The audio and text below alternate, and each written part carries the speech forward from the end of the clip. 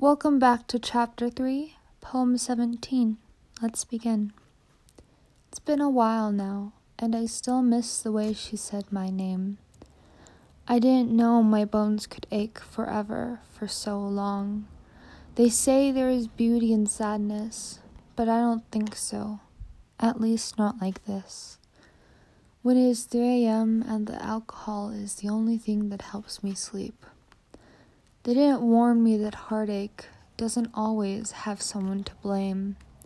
Sometimes it is no one's fault. It's probably all mine. I found her sweater the other day, and it smelt like her.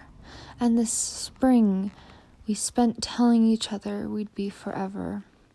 I didn't really think about how forever could end. She used to call me beautiful and look at me with eyes that meant it.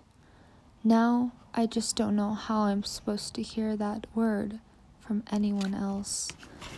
I caught somewhere between moving on and holding on and not knowing which one I can handle best.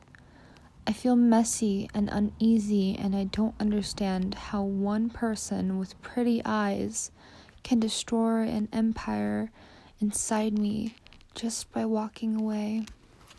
Her lips tasted like air after rain, and these days all I can do is think about the way they felt between my thighs. My pillow isn't her, and the song on the radio isn't ours. I sit next to a girl in class, but we can't talk for hours. Where do I go when a lover and a friend become a memory and a dead end? I saw her by the escalator last week. I smiled at her and she looked the other way. I felt my heart splinter all over again.